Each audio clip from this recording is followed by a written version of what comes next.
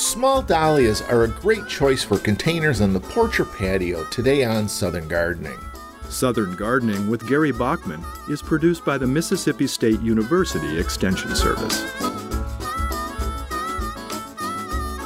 Finally, we have turned the corner and are enjoying the warming temperatures of spring. In my travels visiting garden centers and greenhouses, I've been reminded of plants that we don't grow enough. Whether it's because gardeners think these beautiful plants need an extraordinary amount of care, or they're just not on the gardening horizon.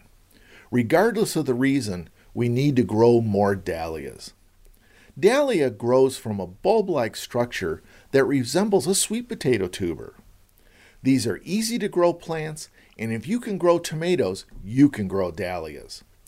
Almost every garden center will have a good selection of blooming plants. Talk about instant impact.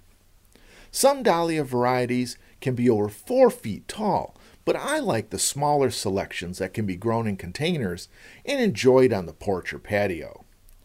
I really like the Dahlietta Dahlia series with their small compact growth habits, which have many unique colors and flower forms, and only grow 8 to 10 inches tall. Dahlias don't require any care beyond what many other landscape flowers need. In Mississippi, I always suggest planting in a site having good drainage. This is where growing in containers is a great idea. Dahlias do need to be deadheaded to promote continued flowering through the season. This will also help maintain bushy and compact plant growth. I'm horticulturist Gary Bachman for Southern Gardening. Southern Gardening with Gary Bachman is produced by the Mississippi State University Extension Service.